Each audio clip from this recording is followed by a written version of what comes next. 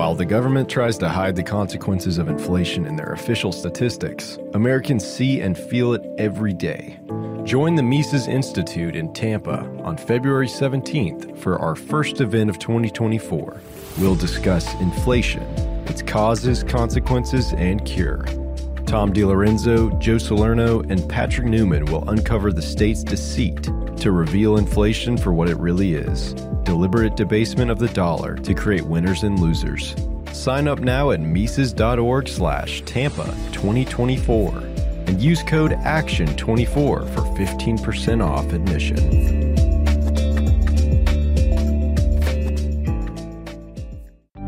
What is the state? How does it preserve itself? What does it fear? These are the questions Murray Rothbard uncovers in his powerful book, Anatomy of the State. Thanks to our generous donors, the Mises Institute is offering a free copy of this Rothbard classic to Human Action Podcast listeners. Get your copy at Mises.org/HAPod free. That's HA like human action, pod free.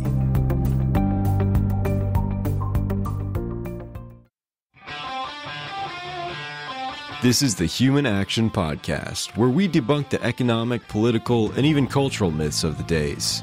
Here's your host, Dr. Bob Murphy. Murray, welcome back to the Human Action Podcast. Well, great to be with you, Bob, and a Happy New Year to you and all your listeners, and hopefully we'll have a big leap toward freedom this year. Hopefully. Maybe this is the one.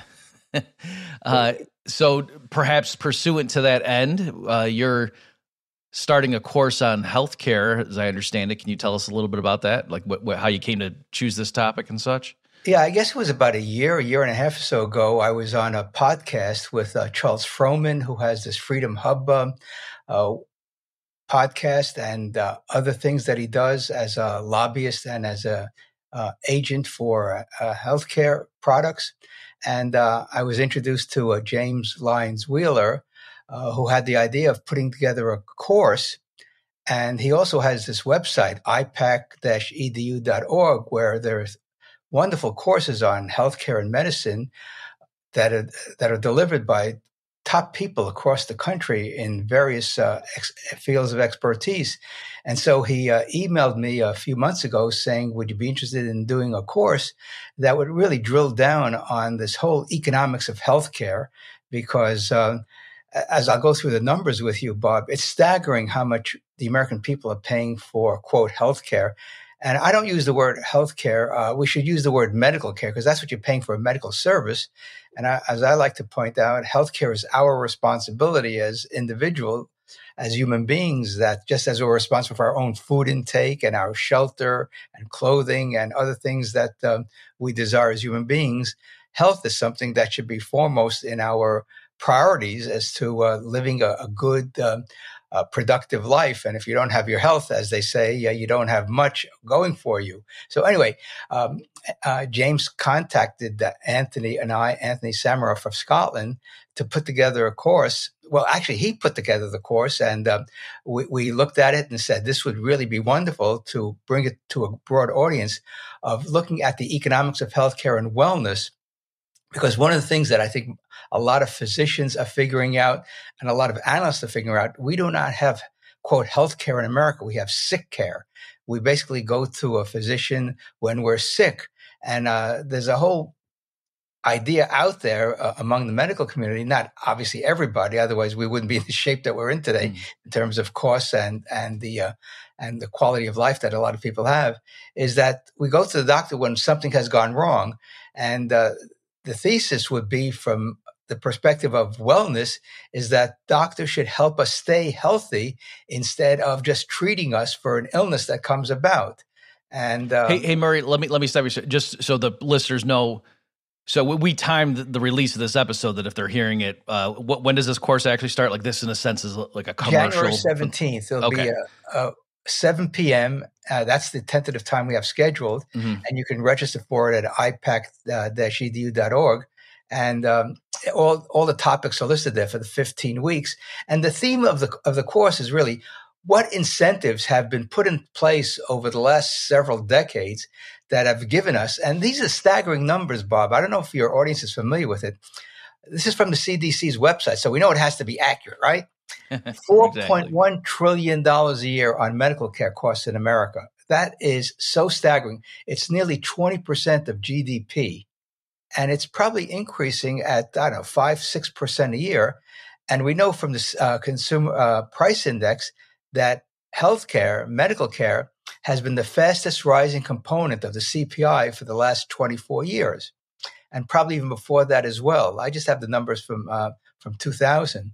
So we know that there's something broken in a, quote, a system, which is really not a system, sort of a hodgepodge of Medicare, Medicaid, employee-based insurance, private insurance, Obamacare. So it's a real hodgepodge of how we deliver medical care to the American people. But the point I want to get to about the wellness component of the course is that 6 in 10 adult Americans have one chronic illness. And 4 out of 10 Americans have 2 chronic illnesses. And what are those illnesses? Cancer, heart disease, kidney problems, COPD, lung problems. And the interesting thing about this is that this didn't come out of the blue. And the CDC says on its page, it's a wonderful page on data regarding the macro aspects of medical care in the United States. Most of these illnesses are because of lifestyle choices. And what are the lifestyle choices? We know tobacco, alcohol, lack of exercise, eating the wrong foods. And I don't know if you saw this the other day on LouRockwell.com, but there was a post of a video by a physician who wrote a wonderful book on macular degeneration. He's an ophthalmologist. And the thesis in his book is that macular degeneration, which affects millions and millions of Americans, and we have a personal situation, and my wife has it also. And his thesis is that it's diet related. It's not genetics. It's not environmental. It's basically diet. And he goes through it. And in his presentation that was posted on LouRockwell.com, which was given in Australia, he points out that vegetable oils are really the culprit in the chronic illnesses that affect the American people. So if that's the case, then why are food companies still putting vegetable oil in their products? And that packaged foods, we have to look very careful at the labels. We are very conscious when we go to the supermarket and looking at labels now. And it's very tough to find food products, especially packaged food products, that are so-called clean, that don't have all these things in there that are considered very, very unhealthy, like the vegetable seed oil.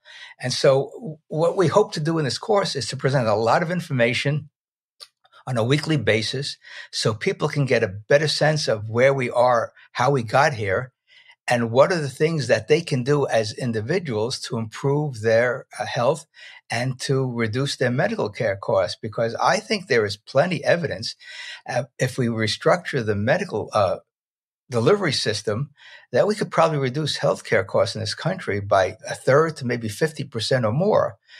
Because as I like to let people know, that I think one of the reasons we have this problem is that we're overinsured, overmedicated, overregulated, and unfortunately we're overeating and overdrinking and smoking too much. So when you put all that together, there's a lot of work to be done to improve the American people's medical care and or health by having a much more rational medical care system. And we want to look at the incentives that have been put into place over the decades, because as we know, incentives matter. Well, yeah, a lot there. Just to respond to a few of your points, and I don't know if you know this, Murray, but I co-wrote a book on some of these topics with Doug McGuff, who's an ER doctor. And so, yeah, this is something. The stuff I did was like right when Obamacare had gone through. So here's something that I don't know if you've noticed this. I think people, let's call them right wingers or conservative libertarian types in general, when they grapple with people, progressives who want more government involvement in healthcare, or you say medical care, I think sometimes the trap they fall into, like they'll see statistics like the ones you said about, oh yeah, the U.S. spending is, way higher per capita than anywhere else in the world. And then typically too, the progressive critic of the U.S. system will couple that statistic with saying by conventional metrics about, the performance of these like health outcomes or whatever, the US at best is like the middle of the pack, and yet by far they spend way more. So in terms of bang for the buck, the US, seems lacking compared to a lot of other countries. And so a lot of times the people presenting those statistics, they're doing it to argue for universal payer or that sort of thing.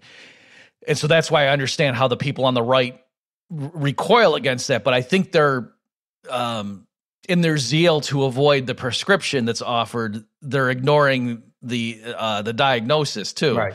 And I think that no, people, it's not the case, and you're actually doing a disservice, I would say, to the free market if you're saying no, U.S. healthcare system's great, this is capitalism for the win, and we spend a lot, but that's because we have more MRIs per capita, and we don't have long wait lines. So like some of those facts are true, but if they come off as saying that yes, what we have in the U.S. is a free market in medical services, and we spend a lot because we got a lot of rich people, rich elderly people here who are willing to pay for it. What's your problem? I think that's very obtuse, and they're really giving too much ground to the left. How do you feel about that? Oh, there's no question about it. The way I like to present this issue when I would do interviews, so when I was promoting my two healthcare books on how we can create a universal medical care system based upon the single pay, not the single payer, but the individual payer, the doctor-patient relationship, as opposed to the Medicare for all. And my most recent book on the finance of healthcare, which is addressed to entrepreneurs and how they can reduce their medical care costs for their employees. I like to put this in historical perspective, since I do have, at this stage of my life, a very long historical perspective on medical care. And I think the first time I ever saw a physician was, I think, in the mid-1950s, after I broke my arm in the summer, July 4th, 1955, Bob, I broke my arm in the Catskills when we were on summer vacation, and I spent over 4 weeks in the hospital in traction because Did a firework blow up in your face? What happened was I fell off one of those sliders that you see in a playground, and I fell over, and there was a rock at the bottom, and I don't remember actually falling. I just remember waking up, and my arm was throbbing. And what happened is my elbow shifted 180 degrees. Ugh. It was twisted. So I remember being operated in the hospital room. They put needles in. They put me in traction. And I was in traction for over 4 weeks as an 8-year-old. And that was not a pleasant time. Then I had a cast. Then I had a sling. So it was about a 3-month situation. And I saw my younger brother's pediatrician in the Bronx where we were living. And I think that was the first time I saw a physician, and the visit was $5. So I think one of the themes of this course could be, whatever happened to the $5 office visit? Mm-hmm. And today we don't even know what the cost is, because our insurance companies pays for it, and then we pay a copay for 15 or 10 or whatever it is. And so we really don't know what the fee for service is with the type of medical care that I got when I was a kid. And my father was a blue-collar worker. He had Blue Cross Blue Shield. And in 1961, he had a major operation that was done at a New York City hospital, one of the premier private hospitals in New York City. I don't know if they're still around. But he was making, I think, $3, $4 an hour at the time. And Blue Cross Blue Shield covered the hospitalization and the surgery, the anesthesia. Remember, this is 4 years before the introduction of Medicare and Medicaid. I want people to remember that. The mid-1960s was really a revolution in medical care. Plus, we also got the HMOs, the health maintenance organizations, that were supposed to put a damper on healthcare costs. And we're going to explore this in the course, because you need a historical perspective on all these issues that people are focusing on today, whether it's education, whether it's obviously what we write about, the business cycle and the Federal Reserve, and transportation, and now healthcare, which is, I think, the biggest financial issue, in addition to the federal budget being out of whack with nearly $1 trillion of interest costs. So how did we get from $5 office visits, and maybe for adults it was $7 or $8 back in the 1950s, to where it is today? So even on an inflation-adjusted basis, let's assume prices are up tenfold since the mid-1950s, then we should be looking at if medical care costs or doctor's visits went up as quote, as the average rate of inflation, we should be paying about $50 to $80 to $100 for a visit. And we know some visits are $200, $300, $400 for some doctors, especially specialty doctors, cardiologists, neurologists, what have you. And we know that hospital stays are just off the charts. What are they? $1,000 a day, Bob, in most parts of the country for a hospital day. And we know surgeries have gone through the roof. And we're going to explore alternatives. And as you well know, and as members of the audience will know, we have something that can be replicated all across the country, like in the Surgery Center of Oklahoma, which charges 50 to, I think, 80% less than what hospitals do for similar surgery. And they have as good or better outcomes than hospitals. So if we have a way of delivering medical care that is high quality, low cost, why isn't that replicated throughout the United States? I think that's a very important question to ask, because doctors have more freedom when they're operating in an entrepreneurial setting than they do in this corporate setting. And as we've seen, my physician in New Jersey, when we lived in New Jersey, that office is now part of a corporate entity. The hospitals are now buying up practices, which is another reason that we're seeing the distortions in the medical care system. And having moved to Southwest Florida 2.5 years ago, I see the distortions firsthand, because when we came down here, Bob, if you're a new patient, it took months to get a first visit. Right. Now, that to me is mind-boggling, that it takes 3-4 months to get to see a doctor. And if you have a serious ailment, then they send you to the ER, which costs, I don't know, 10 times what a doctor's visit would be. So we have a real serious problem. The other thing we're noticing, and it was written up in the local paper here in Southwest Florida, they're projecting doctor shortages in Florida over the next several years, because medical students who are in Florida medical schools are leaving for other parts of the country where they may be initially living in. So I think we're going to see a tremendous strain on the medical care system. And I think this course will help us sort out these issues and to try to come up with proposals. I think James, who's head of IPAC, I think he wants to package this as a book with essays and interviews with people. And I would love to have you on the show or the course to talk about your findings in medical care. Your co-author, Doug McGuff, I saw his YouTube presentation from a conference years ago. He's an ER doctor, as I recall. Is that right, Bob? Mm-hmm. Yep. And he described historically how this thing evolved with Blue Cross Blue Shield from the 1930s.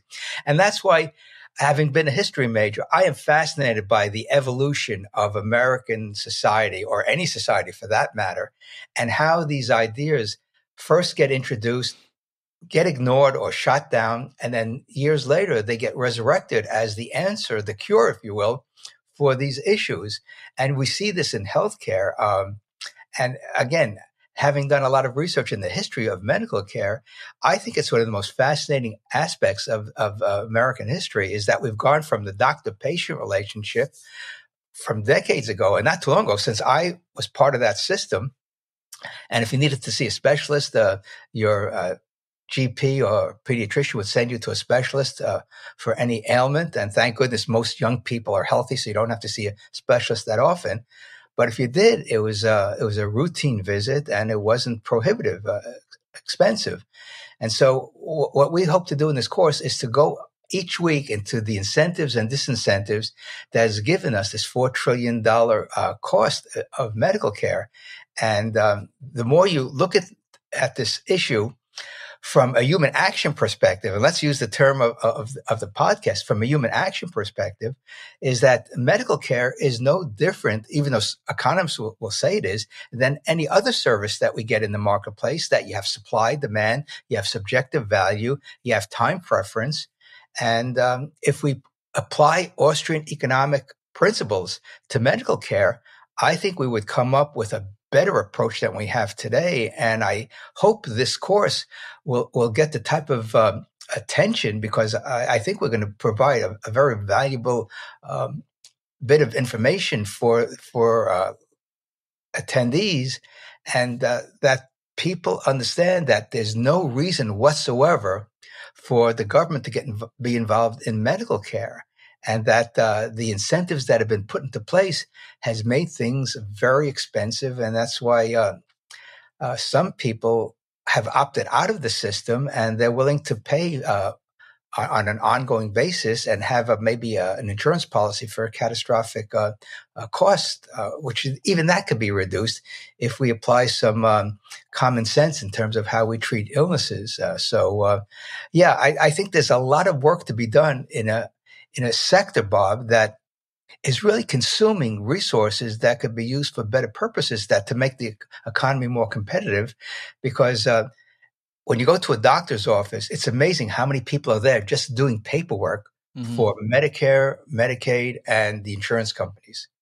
And that, to me, is a dead weight of on the sector, because they're not producing any medical services. They're just complying with the regulations and the payment that they need to get to keep the office open. And so one of the medical people that my wife saw while we were down here, he used to be in Medicare, but he opted out because he said it took over a year to get paid for Medicare. And that's just an untenable situation. If you're any sort of professional or practitioner, is to get paid a year for your services. So you can see there are problems in the medical care system that needs to be addressed. Yeah, a lot there. You're right. So for probably at this point, most of our viewers are aware of this, but in case you're not, that, yeah, people get upset. Like, I went to see the doctor and he wasn't even looking at me half the time. He was just, typing stuff on the computer. And that's partly because they have to do that. Like, yes, if they are embedded within this system and they're playing by the rules, then they have to document everything. Otherwise, they're not going to get the claim, the reimbursement from either the health insurance, the private insurer, or the government payee on that particular service. And so that's why I got to do all that stuff. But it's even worse. I mean, doctors could be penalized financially and maybe criminally if they put the wrong code in for Medicare or Medicaid. I mean, that is so mind-boggling that you would penalize people for making a mistake. I mean, it just shows you the current system that we have today is not about good outcomes. It's about rules and regulations which don't benefit the patient. Yeah, and you mentioned for people, again, I'm sure most of the people listening to this are going to be tracking along, but in case someone does have concerns, this isn't just all theoretical, like, oh, we like the free market and government's bad. Like, as you say, Murray, the Surgery Center of Oklahoma, I've had Dr. Smith on, I think he was on this show, and then other podcasts I've hosted before, interviewed him in different contexts. And yeah, just the results they're providing. And so for folks who don't know, go ahead and look them up. Like, literally, if you got some medical issue, you may want to go there. That they don't even take regular insurance. They don't take Medicare, and it's just everything's cash. But because they get rid of so much overhead and just they get paid promptly and such, that they can afford to, as you say, Murray, give, especially like with prescription medication, they can afford to give it. I think he was saying sometimes it's like 95% cheaper. And just because that just shows how much of a markup there is on things and certain procedures. And again, folks, it's like somebody in another city, it's cheaper for them and they get it done faster if they schedule a trip. They fly to Oklahoma, you have this procedure done there, and then stay in a hotel a week to recover, and then fly back home. And it's all, they all pay out of pocket cash for that, and it's still cheaper to them than if they did it the conventional way at their local hospital, even if they have a good insurance plan, with what they would be paying out of pocket, even after insurance picked up most of the bill. Let me give you a real life example. When I was researching my first book, I came across a direct primary care physician here in Southwest Florida. And for listeners who don't know, direct primary care is a very simple business model. You pay a monthly fee to the doctor, and the doctor is available virtually 24/7. And the doctor only has between 800 and 1,000 patients, which makes it very easy to see a doctor just about any time you want, as opposed to a doctor in a regular practice, which has about 2,000 or more patients. Anyway, I interviewed this doctor who does direct primary care, and she told me she had a patient with no insurance. and he needed some sort of surgery. I forgot if it was either a hip or a knee. And the local hospital, because he was not insured, they quoted him $20,000 for the procedure. And so the doctor said, you should contact the Surgery Center of Oklahoma and see what they would charge for the same procedure. So the patient called the surgery center, and the surgery, the trip, the hotel stay, the whole thing was $5,000, Bob. Mm-hmm. I mean, when you compare the cost of what a local hospital would charge a non-insured patient with what the Surgery Center of Oklahoma, for a lot of people, they've sat down and done the numbers and say, okay, if I have a real bad medical issue, I will have saved all this money that I can pay for it, or I can get myself a catastrophic policy with maybe a $5,000 or a $10,000 deductible, whatever the case may be. But for some people, they don't want any part of the insurance industry because they figure it's very expensive, which of course it is. And we're seeing this in what employers are now paying per employee for a family of four. I think the latest numbers I saw, Bob, were well over $20,000 a year for an insurance policy. And the interesting thing is, and I felt this personally when I was teaching at Ramapo College, where we were paying nothing for our health insurance. And eventually it went up to we were paying, I think, 20% of the cost. So we were up to $5,000 a year. The only good news about that, it was with pre-tax dollars, so we weren't taxed on that $5,000 of income that we were shelling out. But again, this is a finance issue. This is an ethical issue. This is a moral issue, if you will, because there are people who believe that healthcare is a right, which is very bizarre when you look at the Bill of Rights. It's just not there. And the other thing, Bob, that I wanted to bring up is that the Constitution doesn't provide for any government involvement in healthcare or medicine. And that's why I keep on quoting Article 1, Section 8 of the Constitution. Virtually the whole federal budget is not authorized by the government. So I think we're on sound ground when we say we are in a constitutional crisis. We are in a post-constitutional America where the government is doing things that it's not authorized. And the two good examples of what the old days were like, not that I was around, but when the Supreme Court struck down the income tax in 1895, what did the proponents of the income tax do? They amended the Constitution. We got the 16th Amendment. And then when the prohibitionists wanted to ban alcohol, they knew they couldn't do it by law. So we got a constitutional amendment, the 18th Amendment, that gave us prohibition. So back then, at least there was a respect for the Constitution and our constitutional republic. Today, for decades, we haven't had that. And so that's why I think we have a constitutional issue. We have obviously a medical issue, an ethical issue, a financial issue. And when you put it all together, that the reason we have this enormous medical bill for the people, and they're paying it. You see, this is why transparency is so important. The American people don't realize they're paying for the $4 trillion. The government is not paying for it. The government is just a conduit for the money that's extracted from the people, and then it goes to all the various special interests that feed at the trough in Washington, D.C. And that's, I think, a message that we need to get out, Bob, in every aspect of our society, is that the people think the government has this load of money that is just being held back because they're not in the right crowd in Washington. And so we have to let people know that government is broke, it's bankrupt, and you, the American people, are paying for everything that the government does. Yeah, well said. It's funny you mentioned the historical, the passing those constitutional, not that you or I support as good policy, right, federal income tax or alcohol prohibition, but at least, like you say, they said, okay, well, the rules are the rules, and we'll go amend the Constitution. Yep. Another example of that is apparently when the Eisenhower administration started funding the interstate highway program, it was challenged on constitutional grounds. Like some critics said, well, how does the federal government get off, where do you get the authority to build roads? And they had to argue on national defense grounds and say, well, if we were invaded, it'd be good if we had this, interstate highway system so we could quickly move troops to blah, blah. So, that's kind of a specious defense, I think, but at least they felt the need to, whereas now, if you remember, actually it's very relevant to our conversation. One of my favorite examples of this is somebody asked Nancy Pelosi, where in the Constitution does it authorize the government to force people to get health insurance? And she just said, "Are you kidding?" Or maybe she said, "Are you serious?" Like, in other words, like the very idea that she would have to go and point to the Constitution as to where do we get the authority to pass the Affordable Care Act. Like, to her, it's like she thought the person was trolling her.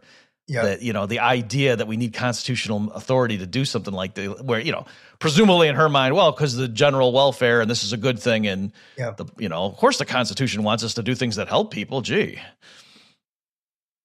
Well, this is the problem that I've seen as a naturalized citizen, Bob. I took an oath to uphold the Constitution when I was 12 and a half years old, and I raised my right hand in front of a judge in Lower Manhattan in June of 1959. I said I would defend the Constitution. And as I got older and started reading in detail what the Constitution's all about, I said to myself, why is the federal budget what it is, given the fact that there's no authorization for these expenditures? And then when I wrote my book, Tax-Free 2000, on how to create a tax-free society, and I went through all the things that the government spends money on in the federal budget and looked at the Article 1, Section 8, I said there's a real disconnect here. And I think medical care is a prime example of that. When Medicare and Medicaid came about, in 1965, that was the next leap forward, as Bob Higgs would point out in his book, Crisis and Leviathan. Even though there was no crisis in healthcare, people were getting healthcare. There were public hospitals in New York City and public facilities in other parts of the country. And doctors, I've spoken to doctors, and they said that they would provide free medical care to people in their community. They're still doing it today. In fact, there's one husband and wife doctor team who've created a nonprofit health center, medical center in Central Jersey, and she doesn't file for Medicaid claims anymore. She says it's too onerous, so she just provides medical care to some patients for free. And then she has this nonprofit medical center in Central Jersey that's been around for more than 20 years now, doing incredible medical care for low-income folks who travel sometimes 20, 30 miles to get there, which is really extraordinary in today's day and age. And this is all done without a penny of government money. In fact, I still contribute to the center because they do such great work. And my ethic tells me that I need to support people who do great work in their communities, even though I don't live in the community. I no longer have any ties to New Jersey because I'm not there, but they've done such great work. I've supported them for the time I found out about it in the early 2000s. And they do it as such a cost-effective method that this could be replicated, I think, all over the country, because there are so many retired physicians that would love to do 5, 10, 20 hours a week of volunteer work in a medical in the nonprofit medical center, and you would get rid of the $800 billion that Medicaid spends today. And we heard just what happened in California. Governor Newsom announced that CalMed, which is California's Medicaid program, will now be providing medical care to the so-called illegals legal immigrants in California at a cost of $3 billion a year, when the state is running a $68 billion budget deficit. So again, you can see the finances don't make sense, Bob. And now medical care has become an entitlement, part of the welfare state. And these are some of the issues we want to address, how we reorder the incentives to replicate these nonprofit medical centers all across the country, because I support 3 of them in New Jersey. One that I was a founding trustee in Bergen County when I was contacted by the founder, because he heard that I was interested in nonprofit medical centers, because I hosted a symposium at Ramapo College in 2004 on that. And one of the keynote speakers was Dr. Gene Cheslock, the founder of the Parker Family Medical Center in Red Bank, New Jersey. I support them as well because they're doing great work, raising money the old-fashioned way, the voluntary method, and not being burdened by government regulations. And this can be replicated all across the country, especially in low-income communities. And we could have a much better outcome for low-income people who have, unfortunately, serious medical problems because of obesity, diabetes, and other illnesses. So again, what we want to do in this course, Bob, is to just lay it out there saying, here's the structure we have today. Here's how it came about. And here are viable solutions, not pie in the sky stuff, not theoretical stuff, but really practical applications of medical practices, good economics and finance. And the left should be thrilled about it because it means less bureaucracy. Remember, bureaucracy is not costless. Bureaucracy costs money, which doesn't provide the services that people need. So no matter what field we're in, whether it's especially education, healthcare, and other aspects of American society, if we reduce bureaucracy, then we free up resources to deliver the services in a much more cost-effective manner. Yeah, you just reminded me of something when you said that, the left should be happy about this stuff. And I remember I was talking to, I think he was a pulmonologist. So, he was an actual MD, but also he taught at a school, university. And he was saying how they had set up a thing where, I might have some of the details wrong, but the spirit of this is definitely correct, where some of their senior students, going through the medical program at the school, were going to work at a local clinic to give free medical care, to like the indigent people of the community that, they had no insurance, and, they were just in and out of the ER and that kind of thing. And so it was sort of like a win-win where, these students who needed practice, and, they would have under the oversight of their professors and whatever, but they would be, working with real world patients, not just a textbook or something, and then giving, free care to the people in the community that weren't getting it elsewhere. It's voluntary. They weren't rounding people up off the street and forcing them to undergo experimentation. They were saying, if you want to come here and have our students, look at you and give you some advice and whatnot. But I think the program ended up getting shut down because they were concerned about like legal issues and regulations. And I think also there was like dissatisfaction among the left about, hey, why are we giving substandard care? You wouldn't send your own kids to this thing, so why are we giving substandard care to the homeless or what? You get what I'm saying? So It was, again, a sort of thing where unless it's coming from the government and it's a program that's administered by progressives, they don't like it. Well, this is the problem with the left, is that they really believe in egalitarianism, that everyone should have the same access to everything. Well, that's just nonsense because it just violates a very fundamental principle of human existence, that some people are more talented than others. Some people have greater income than others. And that's the nature of the human experience. And they don't seem to accept that. They seem to have this crazy notion that just because you exist, you're entitled to food, clothing, shelter, cell phones, internet access, what have you, medical care, education. And they don't believe in the division of labor. They don't believe in specialization. They just think that, and this is really trickle-down economics. And I've said this for a long time ago. The left really believes in trickle-down economics. The money goes from the workers, the business owners, to the government, and then it trickles down in the form of programs, Medicare, Medicaid, Social Security, AIDS education, food stamps, you name it. And we're supposed to accept this as the norm. And I think what we're going to be doing in this course, at least what my goal is to point out there is a better way to provide quality services to everybody. Not everyone's going to drive a Lexus or a Mercedes or a BMW, but if you can get a good used car for $10,000 through Carvana or some of the other places, or CarMax, whatever the case may be, you need transportation.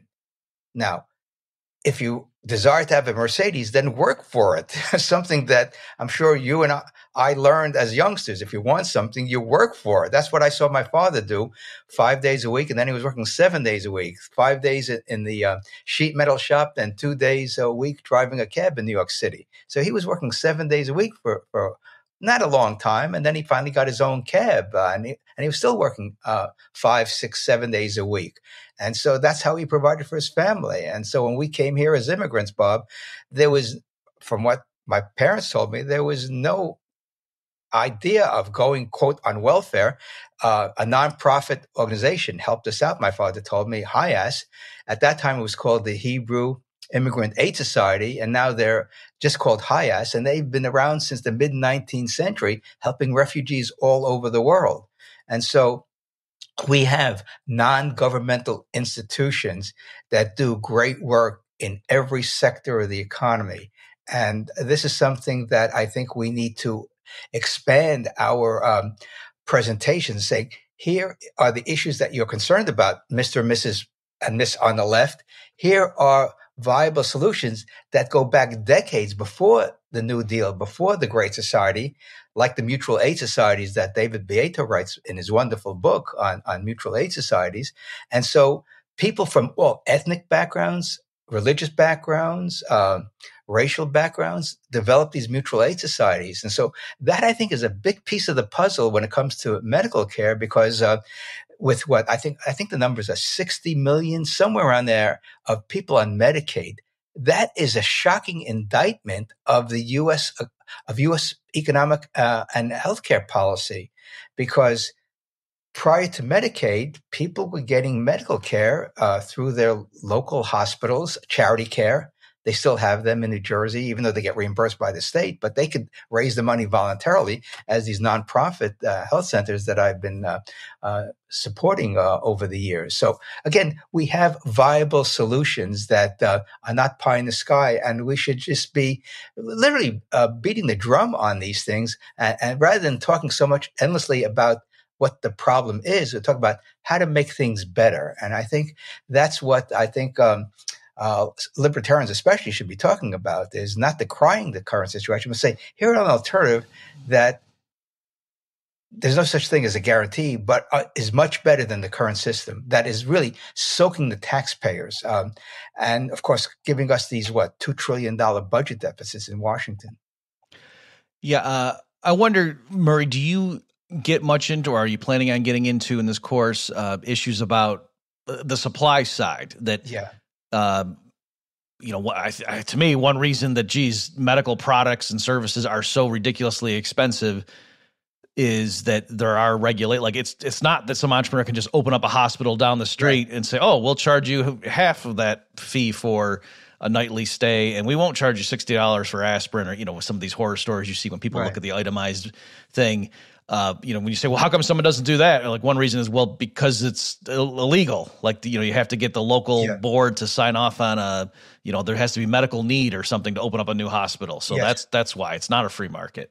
Oh, there's no question about it. I'll give you an example. The Bergen Volunteer Medical Initiative that I was a founding trustee for. The website is bvmi.org, bvmi.org, located in Hackensack, New Jersey, the county seat of Bergen County. You wouldn't think that Bergen County, being a fairly wealthy community, would have the need for a nonprofit medical center, but there are pockets of low-income families in Hackensack, in Englewood, in Teaneck and other places. And so they're doing incredible. They're saving lives at no cost to the taxpayer. They have a wonderful suite of offices in Hackensack, and people come from all over the area to get care. And so this is what needs to be done, and say, listen, if it could be done here, it could be done anywhere in the country. The thing is, what are the constraints? I'm trying to think in order to open up this facility, the founding trustees decided to get an ambulatory care license from the state of New Jersey or the county. To me, all you have to do is say, we're opening this facility. Here are the people involved, and we're opening our doors. And that's what should be done. Why do you need a government permission to do something that is based upon a very valuable service to people?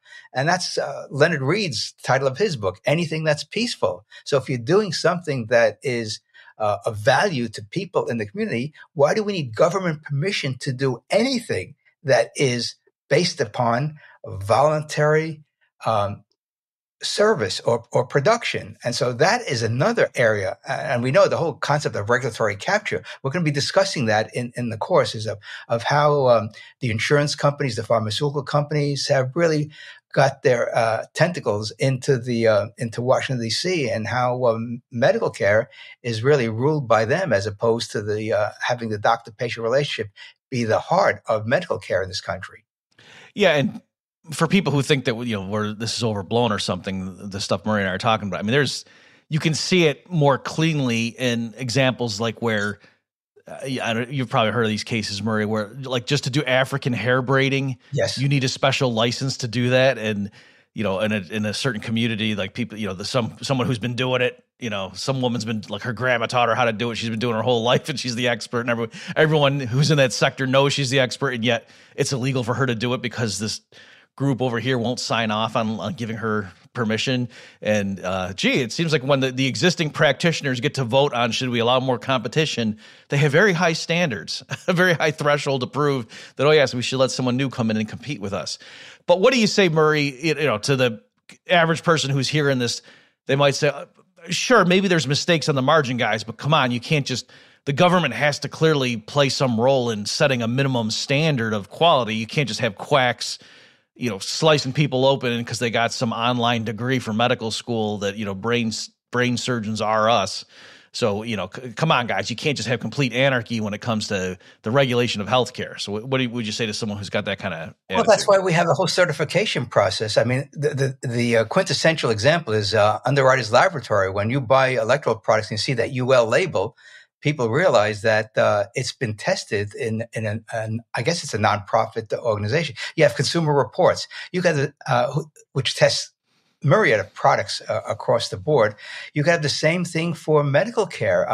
There's an organization called MediBid, which is like the eBay of medical care, where doctors bid for patients' care. And so there are medical entrepreneurs all over the country doing things that are challenging the status quo. Medical cost sharing is another example of that, whether it's Christian-based or religious-based, or it's secular. People realizing it's more cost-effective. You have a board that oversees it of professionals in medical care and other fields, whether they're CPAs or what have you. The problem with the left is, and I think no one has really talked about this to a large degree, the people on the left don't trust people. And ironically, they're the ones that say they're for the people, but they don't trust the people to do the right things. They think that you need nameless, faceless bureaucrats to oversee this. How do we know the nameless, faceless bureaucrats are honest? And so this is the challenge that all human beings have. How do you know that you're getting quality products and quality services? Well, a good example of that is if you're a food company and if you taint your food, it's very hard to stay in business if your customers are dying. The same thing with car companies. We have a lot of regulations, as you know, in the manufacturing of automobiles. Well, it'd be very hard to sell an automobile if your transmissions fall out, if your brakes fail after a few thousand miles. So companies have to internalize the quality that they need in order to satisfy consumers. And this goes back to the whole concept of subjective value. Consumers are not stupid. I mean, we now go into the marketplace, and today you literally can go into the marketplace and get prices for different items literally at a touch of a button. You have Trivago for hotels. You have a Progressive insurance company, which gives you the prices of other insurance companies when you're looking on their website. This is incredible that a company would allow you to see their competitors' prices on their website. Mm-hmm. So again, the internet has made possible, technology has made possible for people to get more and more information. In the old days, Bob, you really had to shop around to buy a TV. You had to go from store to store. You had to go, and you couldn't even look things up. You either had articles in the newspaper, or maybe go to Consumer Reports, or then go store to store to shopping. That was a lot of time used up. Now you go online and you can check a product that you want or an item that you want and different companies and get that information seamlessly. You have Edmunds, you have Kelley Blue Book on automobiles. They rank automobiles. You could do the same thing for medical care as well. And so you see reviews, you go online and you see reviews either at the doctor's office website or other places. And this is the beauty of the internet, is that people, when we were looking for doctors in the area, we would see the reviews. Some were favorable, some were unfavorable. So what do? You really have to make a decision. And then you get recommendations from our primary care doctor here in Florida. So he's the one that has been vetting doctors in the area, because we live in an independent living facility. And so with an elderly population, you need to have specialists, and he does the vetting, which is great because he's now our primary care doctor, and we trust him to get us the good specialists that we need. And so information we know is not costless, Bob, and the left thinks that everything is costless. And so what we have to tell them that life is not so simple as they make it out to be, that you just have a government program and everything is going to be well. No, you have to gather information in order to make the best decision possible for you and your family. Yeah, well said. And it's, you mentioned the TV thing, and just this is an obvious point, but I just want to reassure. I think with a lot of these points that we're making, it's more that the listener who, yes, they believe in freedom, they believe in free markets and so on, but just, needing some reassurance about, well, what would the actual mechanics be? Like, how could this work? And just in terms of television sets like Walmart, you can go ahead and do research on different kind of TVs and performance, but you're pretty sure that if you buy a TV from Walmart, it's not going to explode. Right. Whereas in the Soviet Union, that really was a thing. Like, people knew, or at least I've heard this from people that seem to have actually documented it. It's not just an old wives' tale, that like certain factor, like if you looked and saw that a product was made at the end of the week, you shouldn't use it, because that's when they were running out of parts and stuff, and they would just throw stuff together. And, if you bought a TV that was assembled on a Friday, it was much less likely to work than a TV that was made on a Monday. And so, there's that element. And so why are you thinking that? Well, it's because the people who run Walmart, they don't just go for the lowest bidder. They do research too, and they decide which brands to put on our shelves, because they know in the long run, if consumers realize, oh yeah, I bought a TV from Walmart that blew up, like literally exploded, then they're going to be distrustful of Walmart. It's not just, I'm going to avoid that brand of TV. They're going to be mad at Walmart. Why did you stock that on the shelf?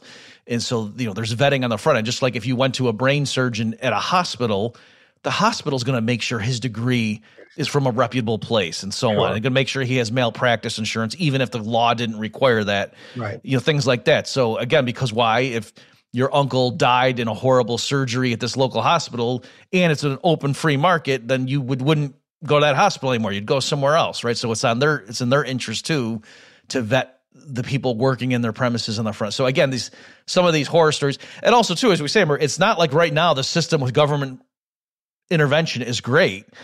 No, the system right now is awful. And so people are just saying at best, it'd be even more awful if we had a free market. And you and I are kind of walking through saying, well, why would that be the case? Why would you expect that? Well, we had basically a free market medical care system before Medicare and Medicaid. I mean, as the examples I gave you, going to the pediatrician back in the 50s with my parents, it was $5 for the office visits, $7 for the home visit on Wednesdays. That's when the doctor did his visits to the home if you were sick. And I remember him coming to the home a couple of times on a Wednesday. And then as inflation reared its ugly head in the 60s, the prices went up to where it was a $10 visit or an $8 visit, whatever the case was. But the point is, inflation and medical regulations have really driven medical care costs up enormously in America.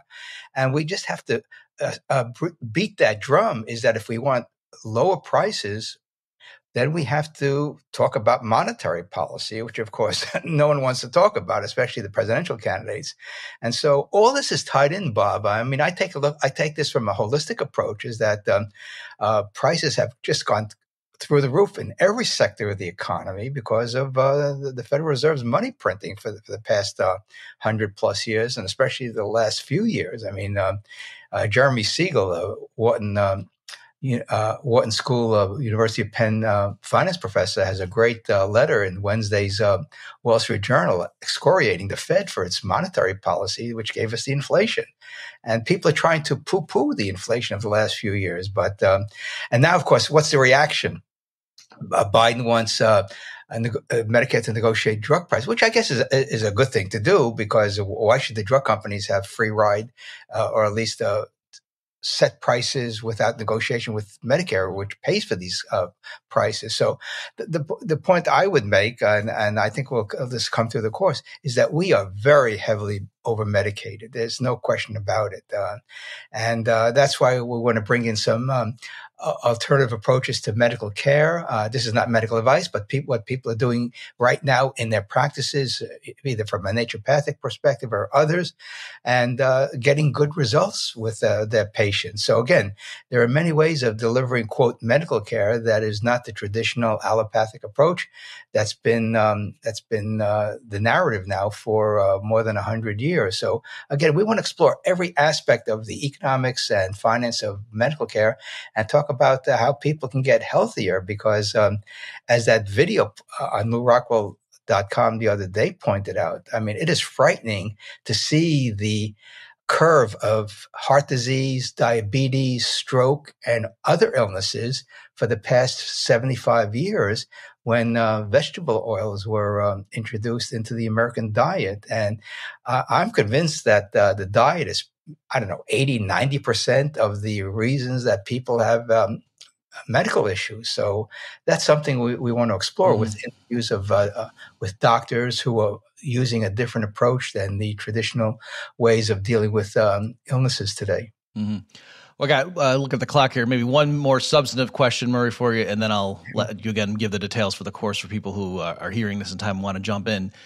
So, and with this, I think the listeners know this, and you know this, Murray, but I'm very much on your side with this. But it did occur to me, I'm trying to get in the head of the critics. So let me pose this challenge to you and see what your reaction is. What if somebody says something like, listening to our conversation thus far, and say, oh, you guys, what are you talking about? On the one hand, you said that we can trust consumers and we don't need regulation and licensure laws and things like that because we can trust the market to deliver good products. And you even said, Murray, something like a food company, that poisoned its customers would go out of business. But then you keep hammering home that diet is responsible for 80% of our ailments and that it's the seed oil or the vegetable oils and da-da-da. So which is it? Can we trust the free market to deliver healthy food that's good for people, or is the food killing us? So, I thought you trusted the market. Well, the interesting thing is we know the government's food pyramid has been so wrong for so many decades, and people have been following it.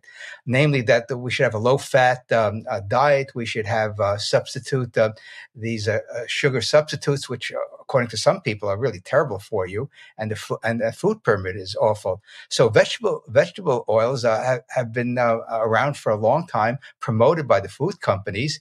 Maybe they don't know what the ramifications are, but people who've looked at the data and seen the consumption of vegetable oil, vegetable seed oil and other ailments, and have done cross-sectional studies of societies where this product is not introduced in the marketplace. In other words, every topic has a narrative, and people either support it because they don't know any better, or they do know better, but it's their business. So the question is, the critics have a point. How do we know what information we're getting is true? Let's look at COVID now.